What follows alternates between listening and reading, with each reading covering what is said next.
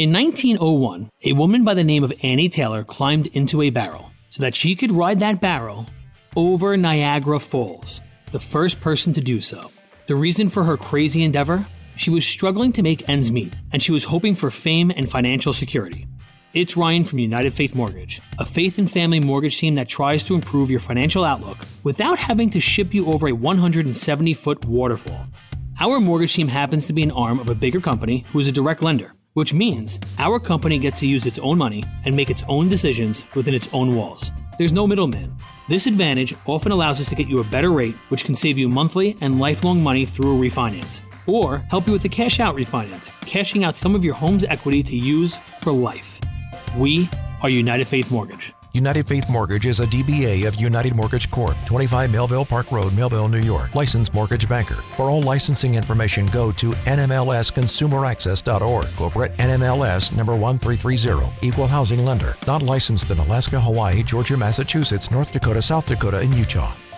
We're going to get into a conversation now about how to be a good neighbor. Yeah, it's called Neighborliness, and this is a book actually written by David Dukeson.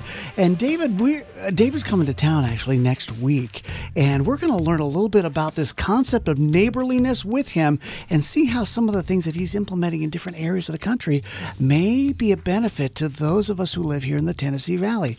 David, welcome to Mornings with Tom and Tabby. Thanks so much for having me. It's such an honor to be on the show with you guys, and excited to be in Chattanooga next week. Yeah, that's going to be great. So get us caught up. First of all, tell us about this word that you created called neighborliness, and tell us about the concept. Yeah, I'm a church planter and pastor and kind of, community advocate. I think a lot about Acts 4:20. I can't stop talking about the things that I've seen and heard that God has done. And our second church plant in Charlotte, North Carolina, was situated right on the dividing line between the rich and the poor in our city. And we started to realize that we had people walking to church from one neighborhood that was $500,000 and up, the value of their home. And then the other neighborhood was, perpetually in pervasive generational poverty. And, you could buy a home there for $30,000. And these were neighbors. And it was on one 2-lane road called Berry Hill. And very rarely did neighbors cross that road. And so we just learned a lot of lessons about what it meant for us to truly connect across the dividing lines of race and economics and politics and religion. And I just kept on thinking about the greatest commandment, Book of Mark and, Book of Luke. There are multiple places Jesus is asked, what's the most important command? And he says to love God and neighbors. And the word neighborliness actually came to me while I was doing my doctoral research, which I did on something called holistic community development. How do we engage our communities with the love and the compassion of Jesus? And I just saw this really whimsical word in a very kind of a dense book on economics. And it kept on saying the spirit of neighborliness would compel us to have an economic, reality where all of our neighbors benefited. And I remember thinking to myself, now that is a mouthful, the word neighborliness, and nobody uses it. And I was like, I'm going to take it. and so we started to use that word neighborliness to talk about crossing dividing lines. And it was just a little bit less intimidating, and it invited people into something that maybe they hadn't considered through the lens of this beautiful faith that we have. And so neighborliness to me means embodying the presence of Jesus to the world around us. Embodying the presence of Jesus to the world around us. I love that. And we have a neighborhood all around us here at our station at Moody Radio. We've had lots of conversations about how we can be more neighborly, how we can engage. And it is a lower income area. It is racially diverse. And so we've done some prayer walks and things like that. But for the average person, maybe they're just in their own neighborhood and they're hanging out with their own friends. How do you become neighborly to a whole nother group of people? Yeah, absolutely. That's a great question. And honestly, Tavi, I think that people are asking that all over the country in different parts of the world. I don't think that this is unique to one city, right? Like, if we remember correctly, the enemy doesn't wake up, but every day has the same plan: steal, kill, destroy. And so we're constantly trying to fight against the division in our culture because of a spiritual plan to steal and kill and destroy. The prayer that I pray is that we know that God is stronger. And so what do? Well, we have to lean into the scriptures and how did Jesus live and how did he behave? And that's why I like saying that we embody the presence of Jesus to the world around us. Now, the thing that I would say for the listeners that are with us today is I would say to develop our instincts about relationships. Building relationships is no different. I mean, if you just get to the very bottom line about building relationships with somebody, it would be the same with anybody. Now, the difference is that sometimes we don't have the right instincts that have been developed to know how to connect with people that are different than us. A lot of people connect with people that come from the same backgrounds as them because there's a lot more to talk about. And so the thing that I would say to the listeners this morning and to folks that may join later on this conversation would be that I think that instincts are developed through lived experience and knowledge. And so look at your calendar. Like, do you have relationships with anybody from a different background? Like with anybody from a lower economic class, or if you're in a lower economic class, a higher economic class, and the relationship will start to develop the instinct. But then also, I think that we need to take some time, and we saw this in the last couple of years. As, we dealt with an uprising about racial awareness and economic awareness, like in a way that we haven't seen in several decades. Where I think that we can just start to learn more. We can start to, behind the scenes. I'll never forget this, y'all. I had a friend of mine that said to me, David, I don't want to be your teacher about these things. I want to be your friend. If you would go and read a book about the issues that you want to talk about, economic inequality or racial divides in our country or inequality or whatever it may be, I'll talk to you about that book, but I don't want to be your teacher. I want to be your friend. And so I think that it's those two things that we develop our base of knowledge and we develop our base of relationships. This is a powerful conversation with David Dukeson.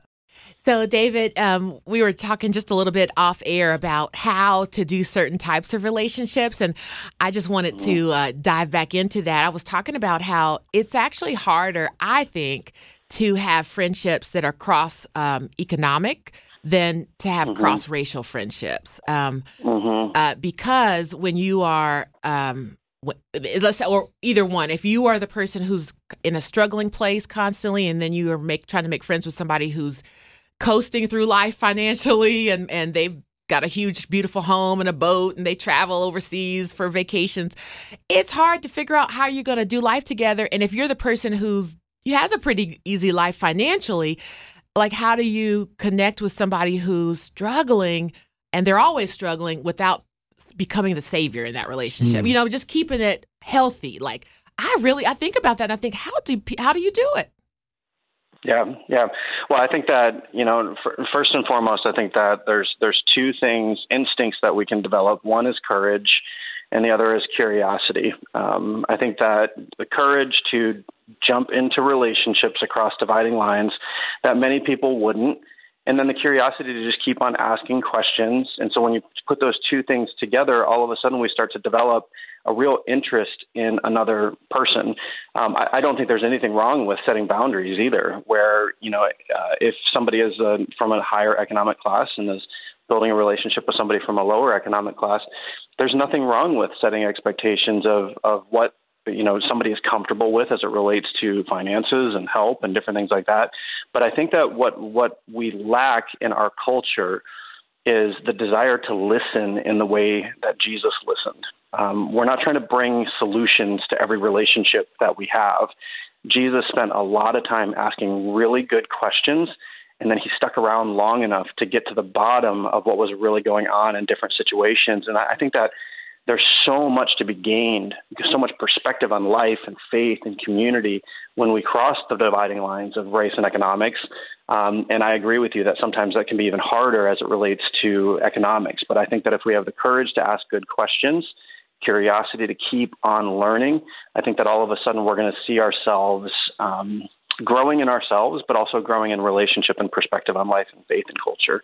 I love that. You're hearing the voice of Dr. David Dukeson, and what you just said is really powerful. But let me ask this question, because it seems like many of us enter relationships like that as if we have the answers, right? But you said that Jesus goes in with the questions and gets to the deeper issue. Is that kind of the bottom line that really will help us actually get across these lines? Is not coming at it from a point of view of saying, I've got the answers. It's just like, I've got nothing but questions, and start there?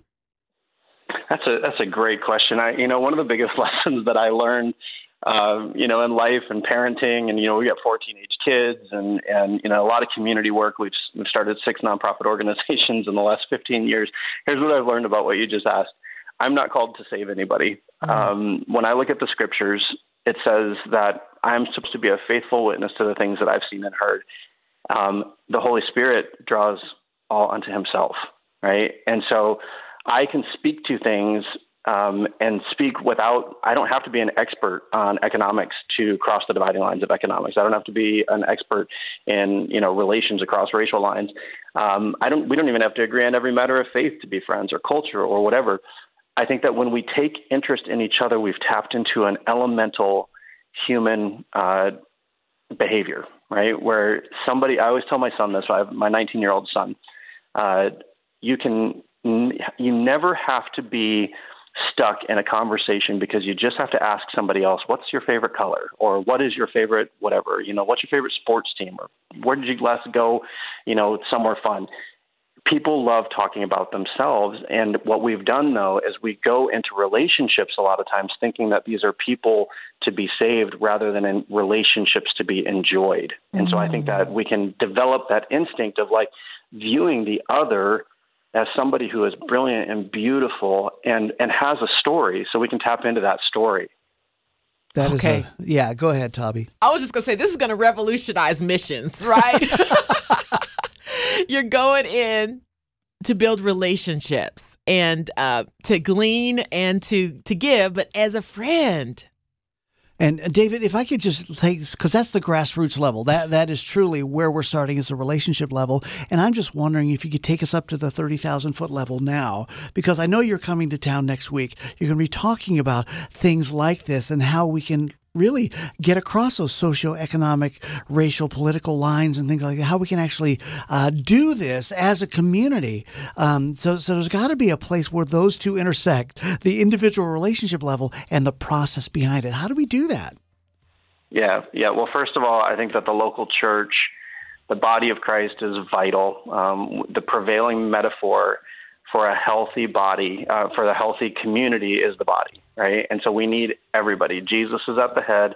And so we need people from the suburbs, and we need people from the big, churches that may have more concentrations of wealth. We need people from, inner city communities and underprivileged communities, but we need everybody working together, right? And so during my doctoral work, and there's no way in the next 30 seconds I'm going to be able to explain all of this, but maybe whet some folks' appetite to, maybe come out next week to hear some more. We put together a framework that is based on just black and white research, how do you help families break cycles of poverty? And we've started to engage churches and cities all across the country in different parts of the world with a framework of 4 different areas of creating equitable access to education, employment, healthcare, and affordable housing.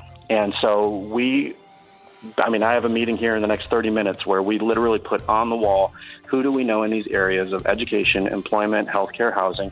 Now, all of a sudden, we're bringing the influence of some of the folks that maybe live in the uptown skyrises or maybe in the suburbs and the beautiful communities, paired with the relationships, the trust, and the need that we find in underprivileged communities. And now, all of a sudden, we start saying, okay, if we truly believe that God loves every single person, then we need to start solidifying access to these areas. And we've seen it happen in multiple places around the country now, where God is using the body of Christ to impact communities in really practical ways.